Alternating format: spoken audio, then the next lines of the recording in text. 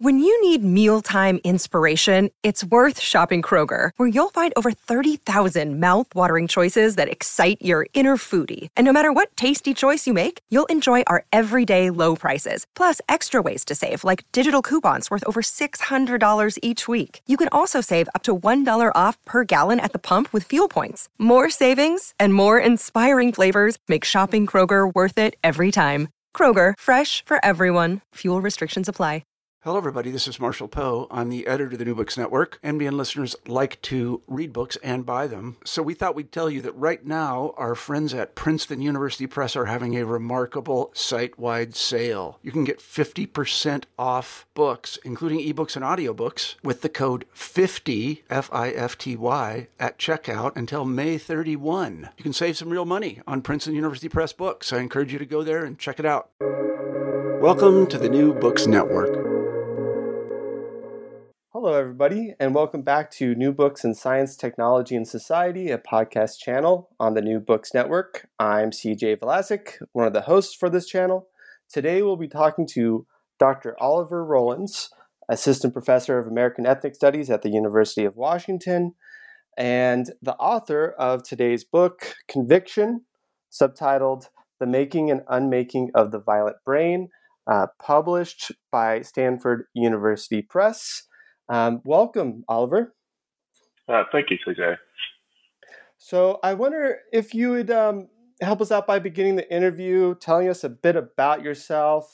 How did you get started in academia and in this kind of social science research?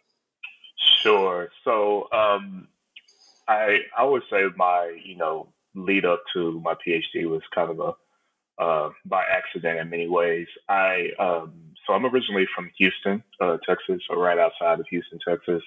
I did my undergrad at the University of Houston in biology. And originally, like most biology students, I was thinking about going into medicine and things like that. And sort of shifted gears during my last few years of my undergrad to really start thinking a little bit more about African American studies. I was really influenced by a professor down at the University of Houston, Dr. James Conyers, who actually recently just passed away. I was really, influenced by, or he really, helped me kind of influence to think about what science, and particularly what I wasn't getting from my biology classes. And really kind of just thinking about these questions that I would have about, race or inequality and things like that you don't necessarily get to talk about, discuss in biology. I say all that as, me and him were having discussions about, what I was going to do after school. I no longer really wanted to go to med school. And he persuaded me to actually go get my master's degree in Pan-African Studies, which I did at the University of Louisville. And at the University of Louisville, very similar just way in which I was being kind of stimulated to kind of think about these questions. And the question I had when I first got to Louisville, being in Black Studies, was kind of a different, I flipped the question from biology, not talking about issues of, let's say, race or justice, to Pan-African Studies, Africana Studies, not talking about issues of science and particularly health, right? I was really thinking that, why isn't there a more robust discussion about health in Black studies at the time? This is the early 2000s. And that really led me, my advisors there kind of pushed me. They were in sociology, and they pushed me to kind of think more about sociology and med sociology. And that's what got me into sociology, which I did at University of California, San Francisco, UCSF. And initially, when I got to UCSF, my question that I really had was thinking about violence as a health problem. I mean, I specifically went to UCSF to work with Howard Pinderhughes, who does work on violence as a health problem. And that's what I was doing, really, up until after, what we call like our comp exams, after where we, take our exams to get ready to write our dissertation. It's when I kind of come to Howard and be like, actually, I'm not sure I want to do violence prevention stuff for a dissertation anyway. And he was really encouraging. At the time I had been taking classes in science technology studies. It was the first time I had realized that you could actually study science, outside of science, kind of study it itself as this kind of disciplinary body. And that led me to, really starting to think about these questions of science, coming back to these questions of science with a more sociological eye. And I was also kind of following at the time, one of my mentors, Jenna Shim, who was also doing work on race and science. And really, this was the time, the early 2000s was around that time, or mid 2000s, early to mid 2000s, I'll say, like 2010 or so, was around the time where people were, really into these kind of debates around the use of race within science, right? A lot of work, as you may know, was coming out about academic work about these questions about race. The Human Genome Project had just been sequenced about a decade before. And so a lot of questions were coming out about race. My original question when I came into this project was to think about the relationship between race and neuroscience. So my question was really based on the fact that there was nothing really written about what was going on with neuroscience, particularly neuroimaging, these new technologies that really emerged during the early 2000s as well, in the more kind of way in which we see them, the contemporary way we see them today. And I was really just interested in, like, if we want to know how geneticists define and operationalize race, why are we asking this question about the neurosciences? And that's what kind of led me to the book. Ideally, I was thinking, going back to violence, I was kind of combining all of my kind of disciplinary background from biology, Black studies, and now med-soc to now think about this question. And really, I came back to this question of violence because in my head, I'm thinking, how can you study violence, in any way, particularly within the U.S., without thinking about this question of race? Absolutely, yeah. And part of what makes this such a fascinating book is that you consider those problems that, to me, not that I'm an expert in ethnographies or of neuroscience labs or history of neuroscience, but from the work that I have read, this isn't a topic that really comes up specifically, the violent brain model or the role of race in these models, and these neuroscience models in general. But could you tell us a bit about, what is basically the main topic of the book here, this violent brain model, which starts in the late 1980s, basically, and so how does it relate to this idea of predicting potential violent behavior? Yeah, so the violent brain model is a term that I kind of use consistently throughout the book. It's not necessarily a term that neuroscientists themselves would use. And what I was really trying to capture is two things with it. One is that whatever it is, these behaviors that are being studied by neuroscientists, which are often not, most of them don't use the term violence. They'll say they're studying antisocial behavior, psychopathy. You have a few that may say that they study criminal behavior, but for the most part, they've medicalized it in a particular way from the DSM. And that's really one of the things I talk about in one of the chapters, is how there's a pivot away from criminal designations, right, of behavior to these more medical designations as a way to kind of rebuttal these old critiques about the theoretical warrant, right? The theoretical warrant in the sense of, should we be thinking about studying crime using biological models? And for them, they're saying, well, maybe not crime, but if these are neuropsychological or psychological models that are defined in the DSM, therefore there is a warrant to think about the biological components there, and therefore we should do it. And so on the one hand, I'm thinking about how there's this kind of slippery way in which, they really are talking about criminal behaviors a lot of times, but they're not necessarily saying that. And so there's a way in which these designations from the medical designations to our kind of understanding of criminal designations is always a slippage there. And so I encapsulate that by just kind of thinking about violence itself. And the other point about the violence brain model was that it was a different kind of model from before in the kind of biocriminology days, right? And I make a distinction between, these criminologists and biocriminologists of today there's work that's coming out of criminology itself that's also thinking about the biological underpinnings of violence. But that's very different in many ways than what neuroscientists and even geneticists are doing. And so on the kind of biocriminological side, many of these folks are not in the lab doing, the bench science, I guess we could say, that then leads up to these kind of results around that relationship between, let's say, biology or neurobiology and behavior. They're thinking about it either in theoretical ways, statistical ways, but they're using kind of the work that comes out of genetics and neuroscience as a way to make that case. I want to focus much more on the people who are making the science. And so on the one hand, these are what we would call neuroscientists or geneticists, but pretty much all of them have training in psychology. And that's something true around most of neuroscience today. I mean, the neuroscience PhD programs are, really new. They're 30 years ago, you wouldn't have gotten a PhD in neuroscience. 20 years ago, you probably wouldn't have gotten a PhD in neuroscience. These things are very new. And so most of the people who call themselves neuroscientists today or who are under that umbrella of neuroscience probably have training in psychology in one of the sciences.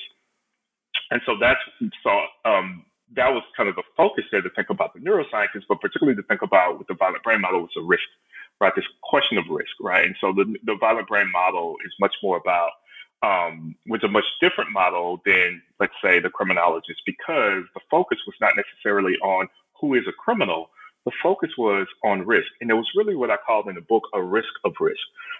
They're not actually interested in who would be at risk for violence. What they're interested in is who's at risk for antisocial behavior, which then places them at a higher risk to behave violently or criminally within society. So therefore, it's a kind of a two-step process. If you're at risk to be antisocial or to have psychopathic tendencies, then you are now at a greater risk to behave violently, right? And so in the book, that's what I'm capturing when I'm saying the violent brain model, right? It's doing those types of work. The book itself, though, really wanted to focus on a relationship between kind of the past and present, and really how the contemporary neuroscientists deal with these continued controversies that impact the science. And so historically, there's always been these controversies that impacted this science, right? On the one hand, it's the one I said about earlier around just kind of this theoretical warrant, right? So should you actually use a biological model to study violence, right? And this kind of gets back to the old kind of debate around, biology versus society or nature versus nurture, however you want to put it. So on the one hand, you have this. And the way in which these neuroscientists kind of deal with that is essentially they say, well, we're not going to deal with kind of criminal behavior for the most part. We want to deal with these, we're only thinking about behaviors that are related to psychological disorders, neuropsychological disorders, particularly those that are defined in the DSM. So that's one thing that they do.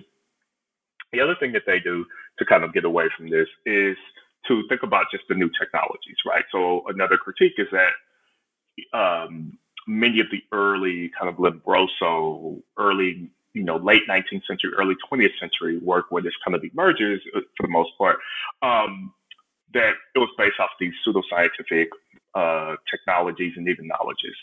And here we have neuroscientists who are saying, well, look, we're using the latest kind of technologies from genetics and neuroscience today. And so we've kind of have dealt with the ways in which bias can be built in with pseudoscientific methods.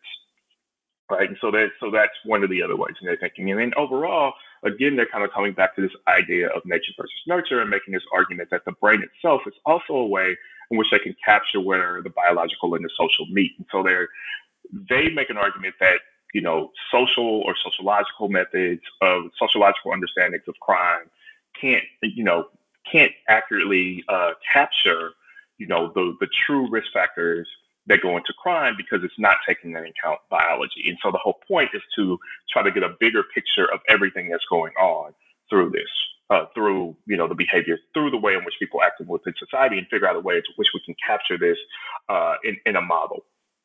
And then, of course, there's this kind of question about particularly about race, but I think the questions about race, and particularly in the book, which I started with a question about race, and in the book I expanded it to a question about inequality in itself, and particularly systemic inequalities within society.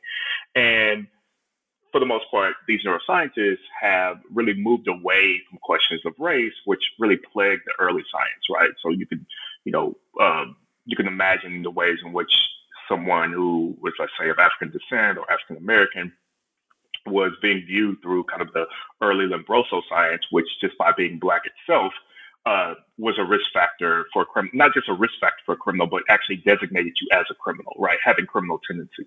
And so to move away from that was to kind of get into this point of thinking about, well, maybe we shouldn't talk about race at all, right? So we agree that race is not a good way for us to understand risk factors of crime. It's not a risk factor of crime. So therefore, we'll just move away from it at all. But at the same time, because we're building this more objective kind of science, it actually will benefit the groups like, let's say, African Americans within the U.S.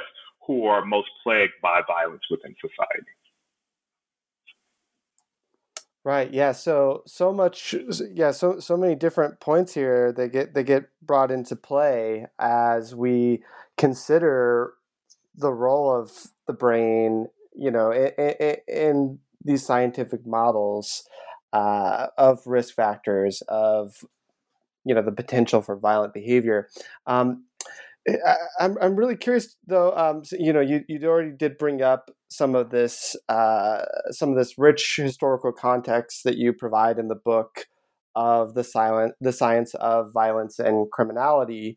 Could you maybe elaborate a bit more on like these, as you put in the book, these degeneracy research programs, largely coming out of criminology, but also the sciences. How do those histories give us context for these contemporary brain models, and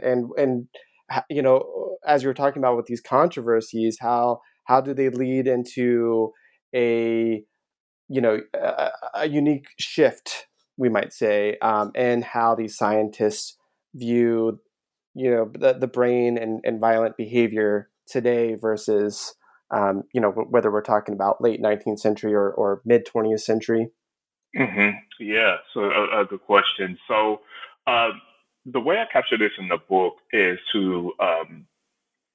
what I really focused on was after after the 1950s, kind of the shift that ends up happening particularly after World War II, right? So if you think about these early degeneracy, the early degeneracy, programs around thinking about degeneracy, I should say.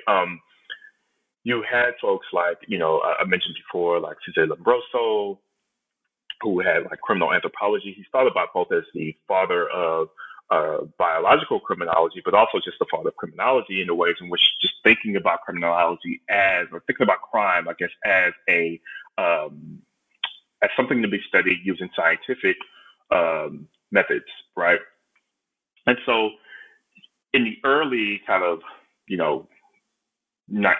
20th century, and really this could be pushed back, even before that, if you think about things like phrenology and other kind of questions around, these questions around nature and nurture have always been part of intimately tied, I would say, to questions about behavior, and particularly criminal behavior.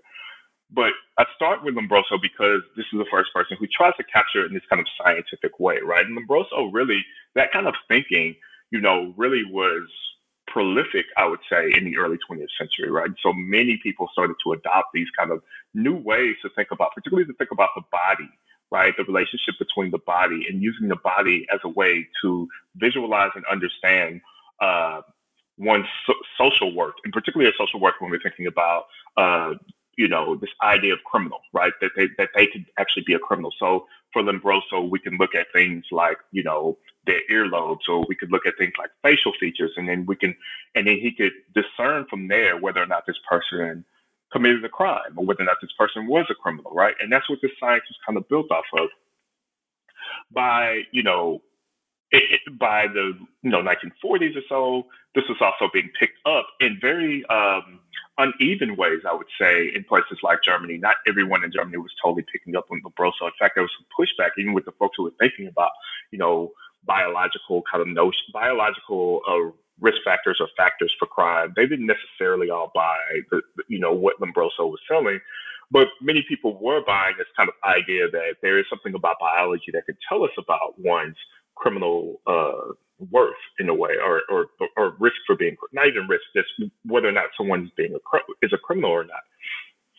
And of course, after World War II, right, so much of this gets put under scrutiny because of the horrific, experiments that were happening in Nazi Germany, right? And so because of this, all of a sudden, everyone, scientific community, I would say, begin to really rethink whether or not, whether or not biological factors are important for us or something that we should be thinking about with crime.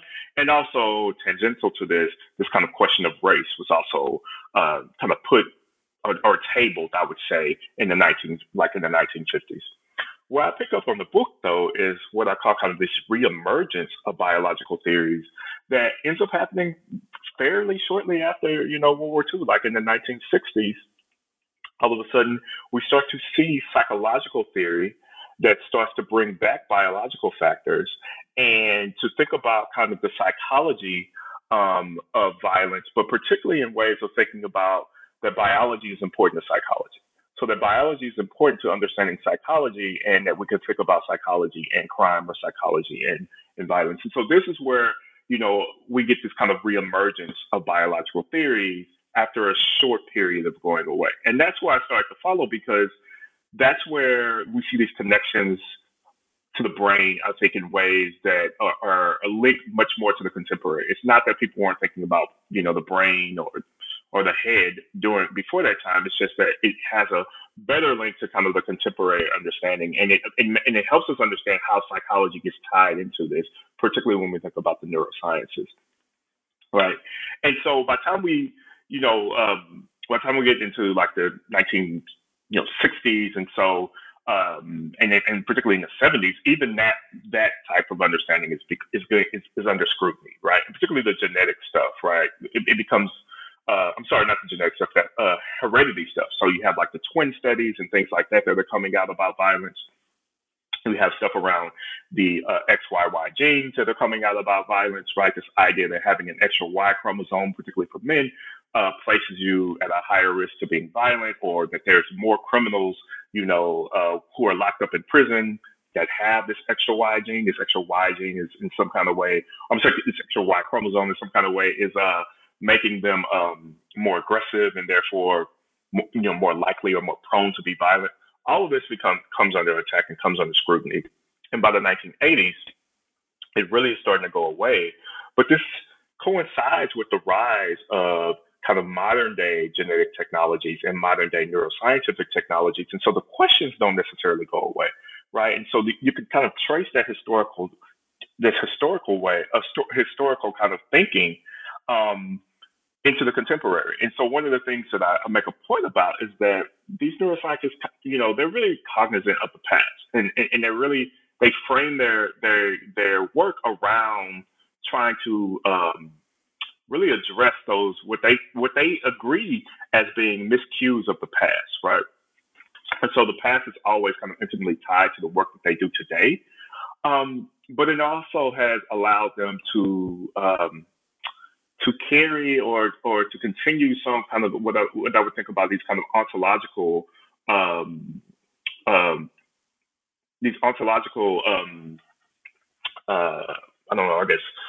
ways of thinking, or ontological properties, I guess we could say, about crime and about humans themselves that are also carried into this research. And so one of the things that I asked to think about is just the very idea that we can divide society into criminals and normal people, right? This very idea that there's in some kind of way a criminal, and it is this identity that can be defined both socially and biologically, but that it's actually a very stable thing that be defined, right? Because if you think about what counts as a criminal, right, it raises a lot of questions like who counts as a criminal, Are you always a criminal throughout your life? Are there times, when you're not a criminal? If you don't get caught for doing what we would call within society a crime, are you actually a criminal, right? So there's these deep philosophical questions that have to be asked and that are not addressed, but they are at the crux of the ways in which this science has to work, because you have to be able to kind of define and divide people into normal groups and people into criminal groups or into, antisocial groups in order to make these kind of comparisons that the science wants to do. Right. Yeah, absolutely. So your book is also filled with these interviews with these scientists and some really rich responses that you include from them. But I was wondering, based off of these interviews, how did that clarify anything for you in terms of how they classify violence? And then you do use this term fitting. How does the work of fitting happen in these laboratory spaces based off of what you've observed, what you've heard from the scientists? Yeah. So the book is based in part off of interviews and also this what I call kind of a qualitative content analysis, which I was kind of doing a textual analysis of research in neuroimaging, specifically in neuroimaging of violence from the late 1980s, really around about 89 up into 2012, 2016. I think I may have pushed it to 2016 in the book. Originally, the dissertation was to 2012. And yes, the interviews did, because they did offer some new insights. Because one of the things that you probably know is what we publish in papers don't always capture everything that happens, let's say, within our experiments, or even, within the research itself, or even what it may have been in a prior draft, right? And there are also particular types of, rules around, how long a paper could be, what can go into a paper, the audience, all of these things, which you can't totally get from, so you can't totally get many of these social political kind of implications that I'm trying to get at by simply reading through the articles. So, for example, one of the things that very early in my research, as I said, I really went to this research at first trying to track and trace how race is being used. And so in the early part, as I'm going through doing this content analysis, I met with my advisor, Howard Pender Hughes, at the time when I was a student, a graduate student. And I was like, I have a problem. And he's like, what's the problem? I was like, well, none of these papers are actually talking about race at all, right? And so I was like, how in the world am I going to be able to kind of figure out what's going on with race if no one's talking about race? And Howard was kind of the first person who was like, actually, that's even better in some ways, right? He was like, now you have a question of trying to think about why is it that race has disappeared in this research, or it's not being mentioned in this research. And so now, so he's going to push me to kind of think about it in that way. And really, that's when interviews played a huge role, right? To really fill in those gaps, right? And so it fills in those gaps in a way that I can ask them about questions about race, which is no way you can glean just by looking at the articles. The second part of your question was kind of about this notion of fitting, right? And actually repurposing a word that actually came up from one of the neuroscientists who does this work when he talks about the fact that that there is no perfect kind of way to define and capture, let's say a neuropsychological disorder related to kind of antisocial behavior, right? It's it's really hard to kind of capture what that means in a neat definition. And instead, he makes this argument that what you're looking for is how these risk factors, these conditions, these things that they measure, how they fit the definition and that's within the DSM. So how do they fit the way it's described within the DSM? And so it's about kind of finding this fit that I said, which again, it kind of brings up this question about the socialness that happens within the science, right? That there's this kind of social factor. It's not a simple, hey, I checked off the mark and you had all these risk factors and there they are all up in the DSM, and I can just match them one-to-one. It's a way, there's an interpretive element to this, right? And that's what I want to capture about fitting, is that there's this kind of way that you have to interpret, what it means for these clinical demarcations to be useful or not, right? And so it kind of reshapes what I argue, kind of reshapes these boundaries of mental illness and these meanings of violence, right? So it's doing kind of both of that. So, for example, you can, think about, what types of, ways in which something like, let's say, the test, there's a certain kind of test that people take, let's say for like psychopathy, the Hare test, right? And one of the questions that I bring up is about, okay, in the neuroscience, in the neuroimaging research, right? So a lot of people do neuroimaging on psychopaths, and they use neuroimaging. They use something like the Hare test to then kind of figure out, who's in my, let's say, psychopathy group and who's in my quote unquote normal group. And so let's say that this Hare test, let's say it has a scale that goes from 0 to 35 or something like that. And let's say everybody over 30 is considered a psychopath, right? But to me, it raises a lot of interesting questions, right? And, one of the questions that I ask is like, well, what is the qualitative kind of difference between, let's say, a 29 and a 30, or 30 and a 31, right?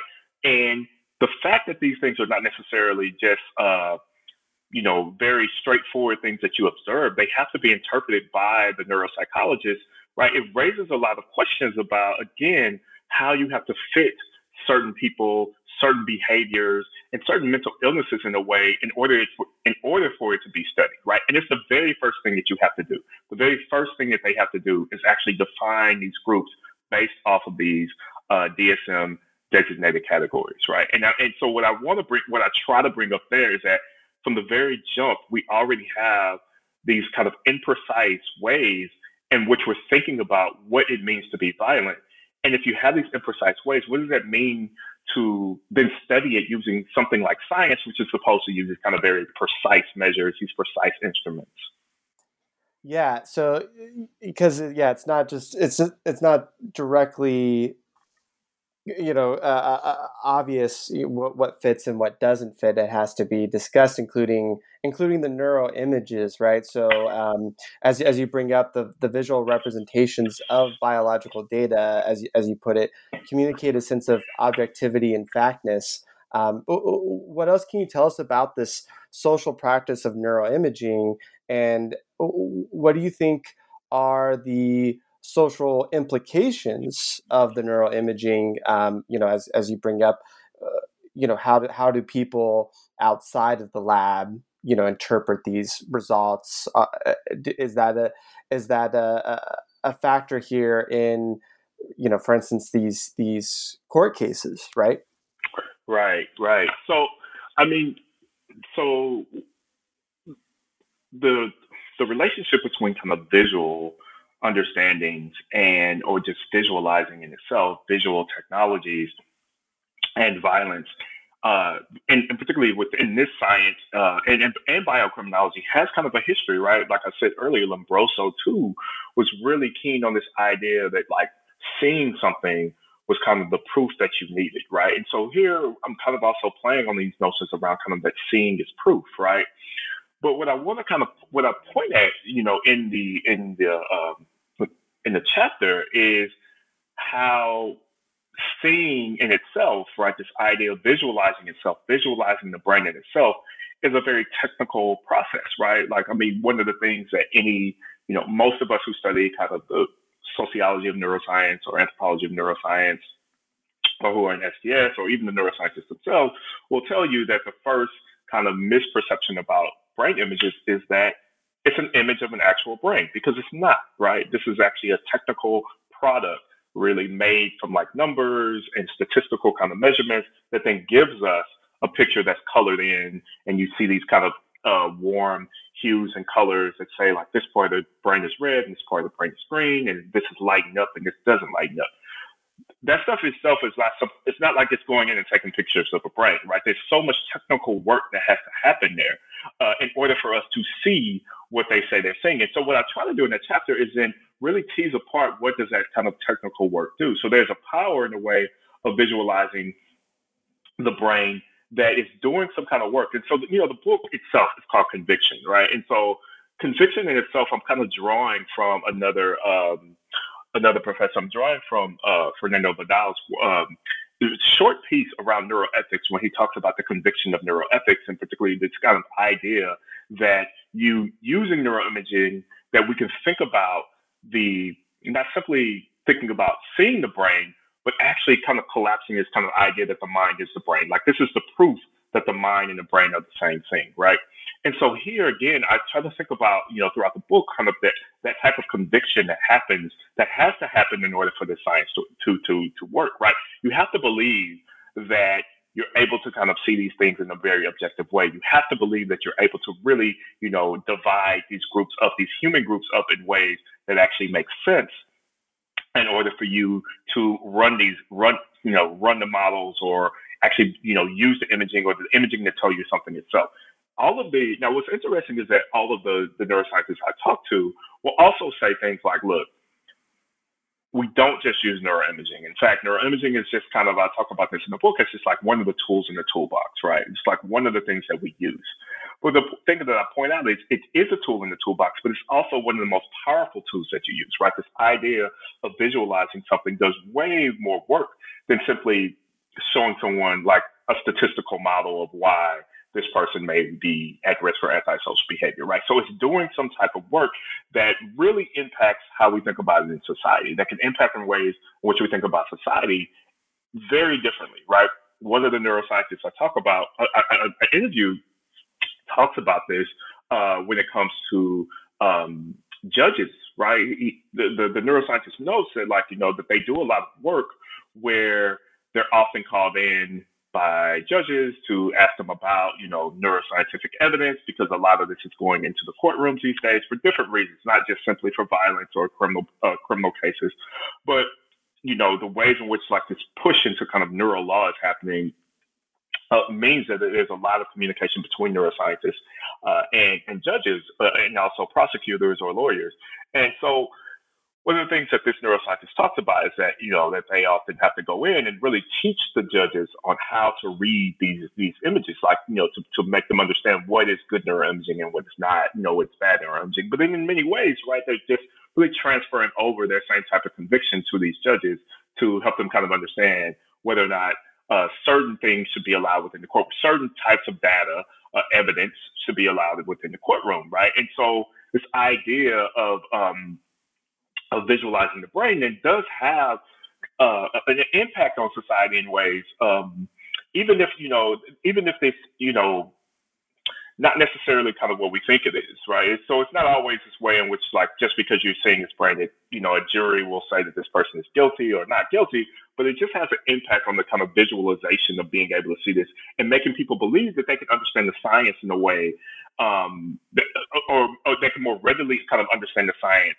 than they would if you presented them, kind of these theories or theorems or, these large statistical kind of equations, right? It kind of simplifies that and shortens that distance between science and society, or at least in the ways in which we think about it. Right. And you also talk about some of these problems that the scientists face when they're trying to interpret these results themselves, particularly trying to consider their pieces of evidence in contrast to other pieces of evidence or other fields. So could you speak a bit more about, you brought this up before, but the role of genetics here in these risk models, right, of propensity for violent behavior? You already mentioned the XYY hypothesis, but you also talk in the book about the warrior gene, and in general these questions about genetic determinism, things like gender and testosterone. So I was wondering how these scientists, consider both the social and the genetics, because as you mentioned, it's been a lot of back and forth, and it's usually not one or the other. It's not, it's rarely that that these models are completely about biological determinism or social determinism.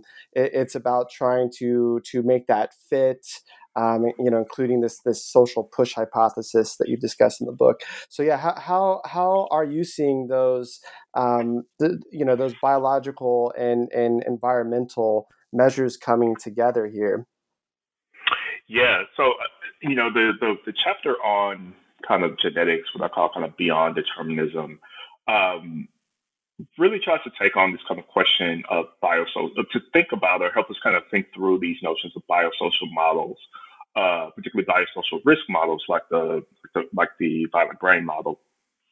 And one of the things I point out is that, so on the one hand, there's been research on genetics and violence for a very long time, right?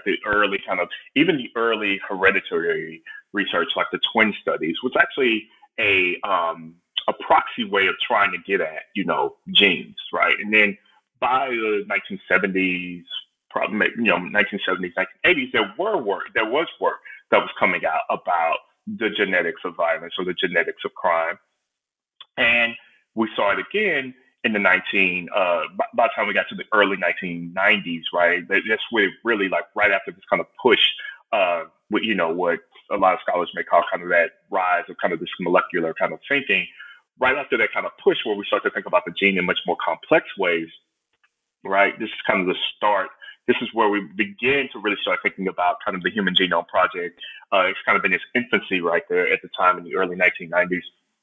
But at the same time, we saw that like these questions around the genetics of violence kind of came back, and people were asking a lot of questions. In fact, and there were, there's a very infamous, I guess we could say, conference that was supposed to be held in 1993, I believe, about the genetics of violence. That was going to be held, co-sponsored in part by the National Institutes of Health, which, led to these huge kind of like blow up from people around the country, particularly people who were focused on these like questions of race and social justice, thinking that, look, this is just kind of an old wine in new bottle kind of look where, people are just repackaging those old racist, deterministic kind of understandings of violence, and now they're repackaging through this new kind of genetics model. And so what we saw was a lot of scrutiny that was happening in the 1990s, as well as excitement around kind of the genetics of violence.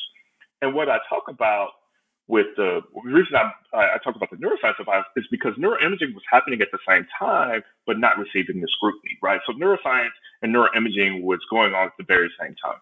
And many of the people who do research on neuroimaging research or neuroscience or neurobiological research are also thinking about genetics, right? And in fact, the genetic models of violence, even those in the early 1990s, were in many ways brain models, right? Because what the argument was, the kind of genetic argument around, the infamous kind of MAOA gene, was that MAOA in itself was a gene that impacted serotonin levels, which then impacted the way that the brain would actually kind of operate. And so in a way, it was always kind of back to the brain being the center and locus of behavior, right? And on, in its simplest kind of way, I guess, if I could put it about the neuroscience of violence or the neurobiology of violence, is it's kind of this argument from environments impacting genes, that genes then would impact the brain behavior, and that the reason why one is violent or not is one of two things. One, either emotionally, they can't control their emotions, right? And so like you concentrate on like this area of the brain, like the amygdala, and think about whether or not the amygdala, the so-called kind of emotional center of the brain, is misfiring, firing the right way, not the right size, smaller or bigger. And then the second part is to think about whether or not their decision-making is actually good or bad, right? And that's to think about kind of that frontal area of the brain, what we call kind of the prefrontal cortex, right? But all of this kind of leads back to again, these kind of questions about genetics, right? So these things end up being tied together. And often the neuroscientists I talked with would say, well, in the most ideal way, to really get back into this kind of idea of like, wanting to put all the risk factors on the table and have a more complete understanding of violence, the only way we can have that complete understanding is if we actually combine neuroimaging and genetics, right? So either what we can call kind of imaging genetics or a neurogenetic model, which actually is going to take both of these sciences into account in order to for us to figure out these dynamics, right? And so that's what I try to do in this chapter, is kind of think about the ways in which genetics is also being leveraged here in this work without necessarily always being talked about. And that these two things are not necessarily, they're not two kind of sciences, opposing sciences or competing sciences, but they're so intimately tied together in the ways in which we think about the body and biology, right? And so all of them kind of speak to this notion of risk, but different ways of getting at risk. And so many people have been talking about kind of the ways in which genetic risk was happening. And I'm trying to bring in kind of a conversation around more of kind of the neurobiological risk, neurobiology of risk, which is still kind of taking in these kind of questions around how genes impact brains, which then lead to behavior. Right, and basically what you're mentioning too, especially with that, some of the pushback with that conference, that there's the biological determinism, sort of ideology. There was the history of it just so tied up with race and racism.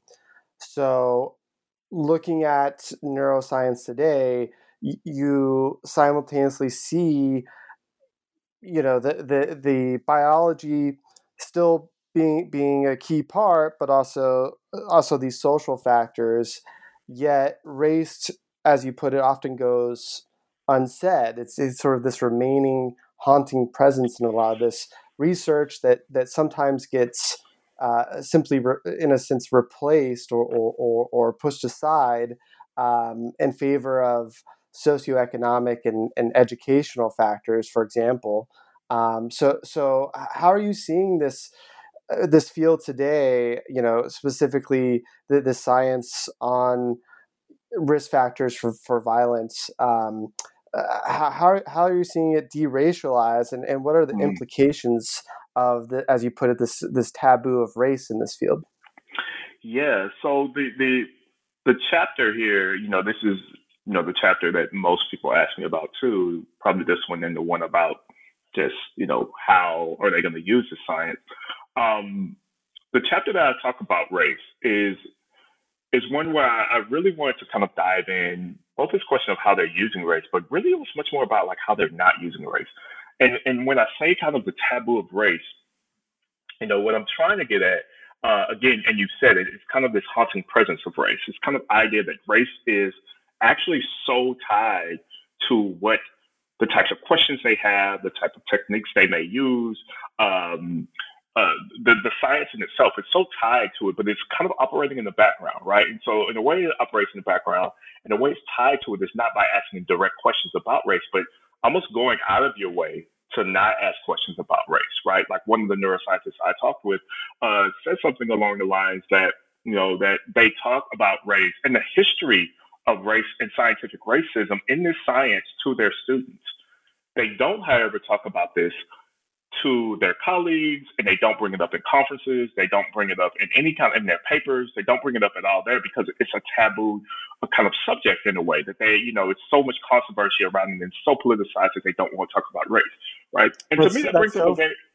I was just going to say that's so fascinating, considering that right now there's so much controversy over bringing up race in classrooms. Absolutely. So here they're saying like, yeah, that's a completely fine, place to bring that up. But in the research lab, right, that it's almost this assumption too that, we're as neuroscientists, we're going beyond the, we're going beyond the skin. We're going further than skin deep here, right? Like absolutely. And we could be colorblind. Right. The brain is a brain. It has no color. That's right. So why should race be part of this conversation? Right? It seems to be, at least in part for some of them, the attitude. Right. So yeah. What do you think the implications of that too? Right. Yeah. So the implications for me kind of come to this question around exactly kind of what you were bringing up around this colorblind science, right? And I'm paraphrasing sociologist Eduardo Benillas Silva here from his book, Racism Without Racism, to say that here we essentially are having scientific racism without racist scientists, right? And the way in which to move away from race is to really say, look, if I don't say race, if we don't deal with race, it's not going to actually impact. It's not going to. It's not necessarily that it's going to impact our work. I think the fear here is much more around being called racist, right? Knowing that this is a very politicized kind of behavior. I mean, I'm sorry, very politicized. It is politicized behavior, but very politicized science that it has this really racist history to it. Part of it is to protect yourself from being called racist, right? Most of the people who do this work are, probably identify as white, and so it's a way in which they are trying to protect themselves. And I don't necessarily see anything. I don't necessarily. I could see why that's the case, right? I could see why, given that history, that they're trying to kind of protect themselves. But the question that I ask them is, though, so this is a risk model, right? And your whole point is that by thinking about by thinking about the brain, that we can then actually predict, in a way, who will be at risk for violence down the road, right? And we take, so we take in, and it's a biosocial model, so we're taking the social seriously, and we're also taking the biological seriously. But the question I ask is, how serious are we actually taking the social here?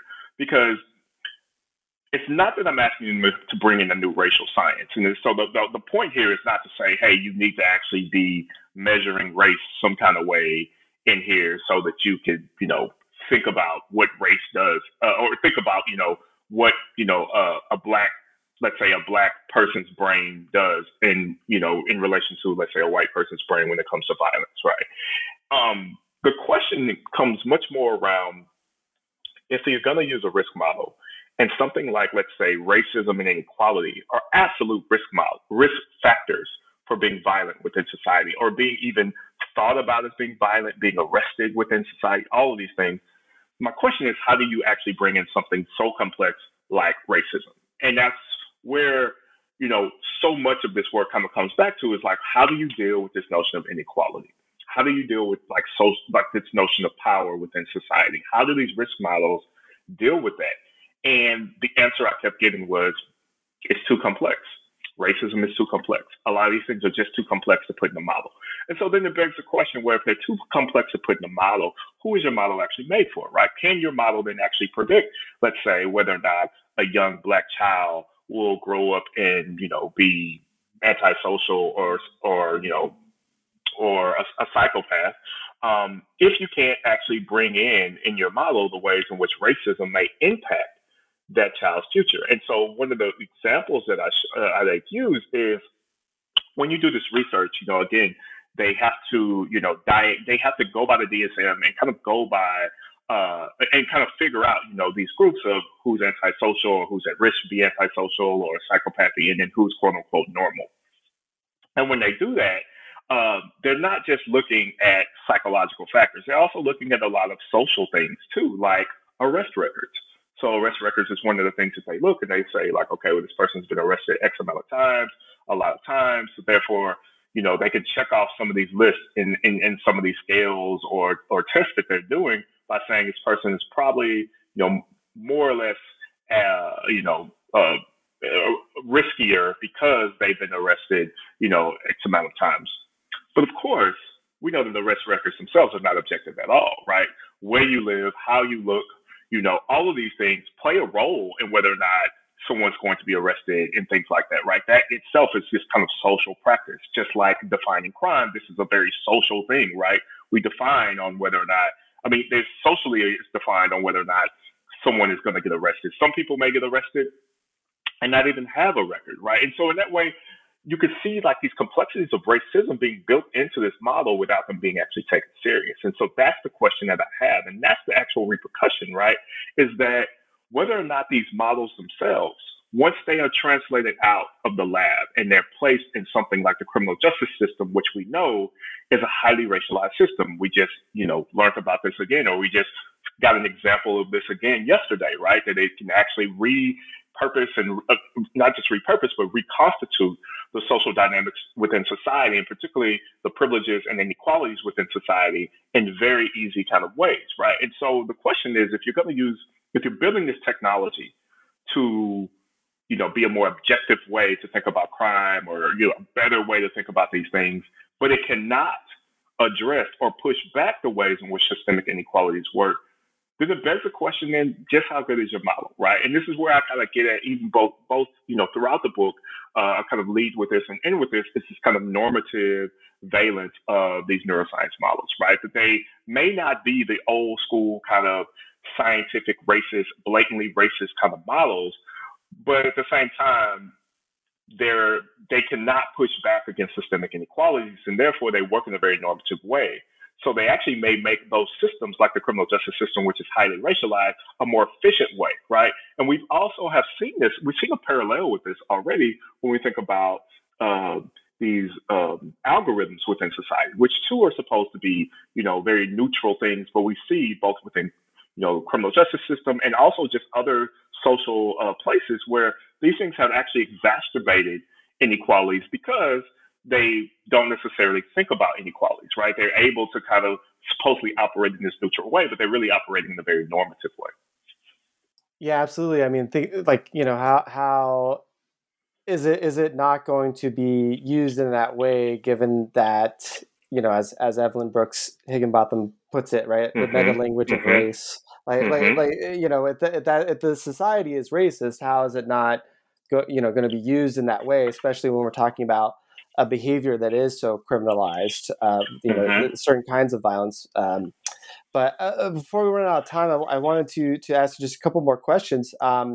So in your penultimate chapter, you're talking here about some of these implications of this research, right? So as the violent brain research vindicates a kind of medical model of violence, we're seeing this goal of screening and intervening on risky brains more generally. So of course, this presupposes any sort of intervention presupposes a plastic brain, in a sense, that can be trained. It can be trained or fixed by some other form of intervention. So how are researchers trying to fix, these risky or violent brains today, and how are they, as you put it, overselling this therapeutic promise, right, of this research? Yeah. So, that chapter there, and it's a very interesting one, because we would think, right, that just like before, the idea is, hey, we're going to figure out, some way to fix brains, let's say like some surgery like we had within the 1960s where, psychosurgery, essentially lobotomies, were kind of put forth as a way of curing violence, right? We think it's going to either be this kind of invasive way or pharmaceutical way, right? This kind of way in which we can alter brains or alter chemicals in a way to change violence. And what was so interesting, I think, about talking with the neuroscientists, and what I get is that therapeutic promise. Therapeutic promises means that, they're not necessarily looking for a cure today, but that the science itself, by doing the science itself, it will lead to a cure somewhere down the road. What they're proposing today, though, are probably no different, or not even probably, it's really no different from what I would say sociologists and others have put forth about ways in which, we need to fix society. And that is, so they look at things like there's like, better childhood nutrition, eliminating poverty, right? But better education, all these ways in which you're like, yeah, we do need those things, right? But why is this important to the brain? Well, for them, it's important to the brain because all of these things means you make a healthier brain, right? The idea still comes back to making healthier brains, right? So having better childhood nutrition means that the child's brain would be better, and it helps mitigate potential risk down the road, right? Of course, this opens up a different kind of question too, and I bring this up both in the chapter on imaging, and I come back to it here, and that is the role of the quote unquote normal person, right? And kind of the normal here. And so one of the things I say that's a risk here is that this has moved away from scanning the brains of criminals, scanning the brain from, people we would already determine as being violent. And really the push now is to say, the earlier we can actually scan someone's brain, particularly a child's brain, the better chance we have to mitigate violence or mitigate their risk, for antisocial behavior, which then mitigates their risk for violence. So the idea is we need to actually be scanning the brains of people very young, right? And we're no longer scanning the brains of people who are, quote unquote, already designated as criminal. We're actually thinking about scanning the brains of people who are, we would call normal, right? We want to know what's the risk in normal populations. Well, that's a huge change, right? That's a huge change from, the early kind of Lombroso thinking where it was about just identifying criminals. And it's even a huge change from kind of the, early work that came out of this in the 1990s, which only focused on already psychologically defined or criminally defined populations, right? The real push now and where they see the promise is to kind of think about these risk factors with youth, right? And so that's why I really push them on these kind of ideas where, if you're going to kind of think about, a young, let's say like Black child, right? And you're not going to kind of think about systemic inequality, systemic racism, how good is this model, right? The way in which you're going to define, things like, or the impacts of something like childhood nutrition, where you redefine it back down to kind of like brain behavior, brings up a question of whether or not, we even need to be doing, let's say, these multi-million-dollar kind of research or putting multi-million dollars into research and neuroimaging, if the solution is just we need to be fixing childhood nutrition, right? I'm like, well, yes, let's do that, but why do we need science to prove that, right? Again, and it comes to me with this tension, and it really because I also do kind of a lot of research around this kind of the science of race, and this tension that science needs to be there to kind of prove these things in ways that social scientists and humanists have already done, right? We see this also with like the idea that race is a social construct and not a biological construct. A lot of this also was being leveraged by the fact that the Human Genome Project proved that we're 99.9% right? Proving something that, social scientists had been saying for years before that time. So you didn't actually prove it in that type of way, but the idea that you need scientific validation of things is also kind of a question that we have to really wrestle with within society, whether or not we even need that, right? And particularly do we need that when it's so many millions of dollars that go into things like neuroimaging? Yeah, it's so expensive, and it also is, it really hides the violence or at least the extraction, exploitation that often is part of the power dynamics of research, right? And by focusing on, for instance, the violence of the so-called criminal over the violence of the so-called law enforcer, right? Yeah, and so just to get to the last chapter of your book here, sure. That you bring up a number of problems with this research as well. I mean, you bring up a mission of lived experience, as you brought up the normative inattention to lives, the complexity, of society and these social factors and embodiment, as well as normal versus abnormal constructs that come from this research and all of that. So are there certain things that you would like to see change in this line of research? Do you see it changing anytime soon, or is it really a matter of going beyond the research, as you're just saying, that maybe there needs to be a more limited investment in this kind of research, or at least reconsideration of the implications of it? Yeah, very good question. I mean, so for me, one of the things I hope that happens with this is that by trying to pay attention to many of these things that I'm bringing up, right, just like the neuroscientists who said racism is too complex, it should actually push them to reconsider the very research question that they're asking, right? If you can't do certain things, then how good is the research question? What is the actual, justification for it? But also, how good is the intervention going to be, right? If it's not going to do certain things. And so hopefully, in one way, is to help them rethink this, right? So maybe even push them away from asking questions about risk for violence to be asking other types of questions with their research. And really, for me, one of the things that I constantly come back with both in genetics and neuroscience, as someone who's looks at, who is doing kind of the sociology of neuroscience, is for them to be much more clear about what their research can do, or what the results of this research can do and what it can't do, right? Because often the way it's framed, we don't really talk about what it cannot do. It's always kind of talked about it's going to do all of these wonderful things. And to me, that actually you have to go back up the chain with that, because that is also a question about how we write grants to get funded, right? When you write grants to get funded, you put these lofty goals in it, like, you know, you're going to cure cancer almost, right? And that's the implication of this. And then that's actually how it's written up as well. But that's very problematic, because that's not what ends up happening, right? That's not what ends up happening with much of this work. Like, it actually only can speak to so much, right? And so really being able to define, like, what exactly does this speak to? What can it speak to, right?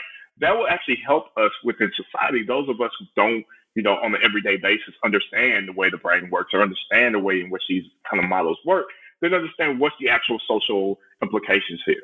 Are there social implications here? And then, like you said, maybe that means different types of funding go to different places to kind of actually deal with this work, right? The other thing is that they kind of bank on this notion that, you know, by having more knowledge, that society is going to, in some kind of way, change. But I think over the last few years, you know, particularly this last year and a half that we've been dealing with COVID, we know that that's not going to be the case either, right? And we've known that there's been historical examples of that as well, that just by science saying this is a thing and that we should do X, it doesn't mean society, and it doesn't mean policymakers, it doesn't mean leaders are going to actually follow what they say, right? And so the idea that they're banking on this notion that just by having more data means that we deal with violence better is also flawed.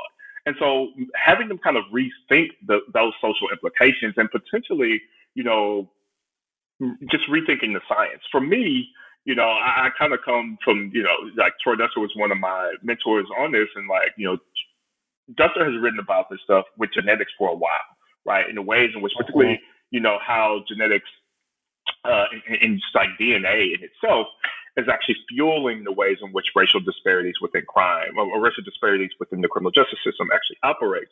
And, you know, I too am, like Duster, am not convinced that this is a science that needs to happen in the first place, right? And that's just like something I did not change, I think, after doing the project either, right? I just was not convinced that we actually needed to know the neurobiological underpinnings of crime or violence in order for us to address those things within society.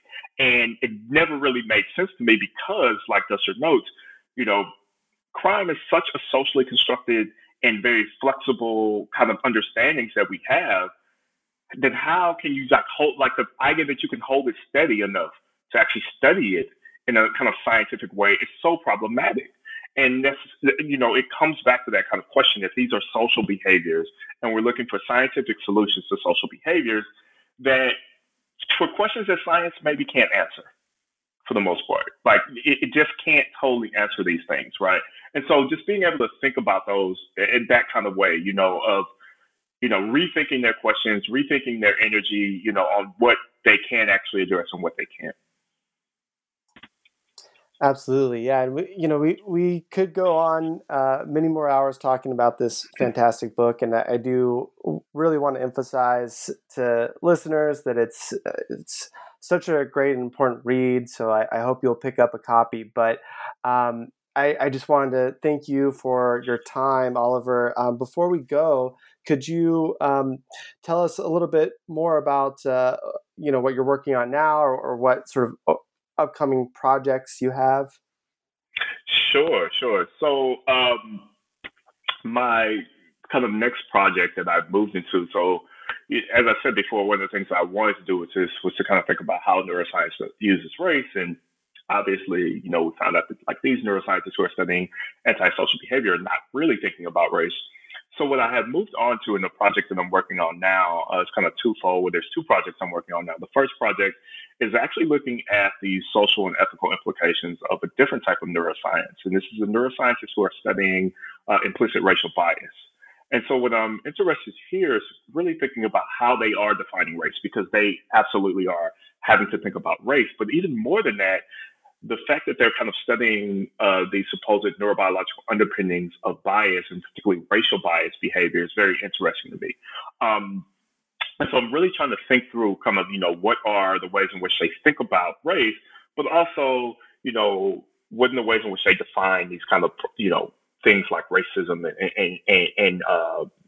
and bias, and how they actually trace it to particular areas of the brain, right? And so that's part of the research that I'm doing. And then a second part of that that came out of me starting that project was to really think about the relationship between social justice and science, to really kind of keen in on the ways in which these questions about, from everything from anti-racism to diversity, equity, and inclusion on college campuses, how that has how that does and does not impact science, right? So one, I kind of start, that third project, it kind of starts with a basic question, and that is, can science be anti-racist, right? What does it mean for science to be anti-racist, or an institution to be anti-racist, right? Is that even possible? And what I'm trying to fill out there is to really think about the ways in which certain policies around anti-racism or on campus, or policies around diversity and equity inclusion impact labs and the ways in which they conduct their work. And on the flip side, I'm trying to think about those neuroscientists who are studying race, who would say that their research does fit into these kind of social justice kind of paradigms. And what does that mean? Really try to elucidate, like, what does it mean for them to kind of think about those complexities that these neuroscientists, I said before, couldn't think about or weren't able to kind of capture, these understandings of inequality, and what does that mean? And particularly, I want to focus on, neuroscientists from racially marginalized backgrounds, or other kind of marginalized social locations, who have always built in kind of social justice into much of their academic work and much of their kind of identity. And like, what does it mean then to do research if you have that kind of built in, and like, the I guess potentials and perils of kind of doing that type of work. Yeah, those sound like really fascinating projects, and obviously, next book, would love to interview you for that too. But yeah, thank you so much for being on the show today. I really enjoyed it. Take care, Oliver. All right, thank you, CJ.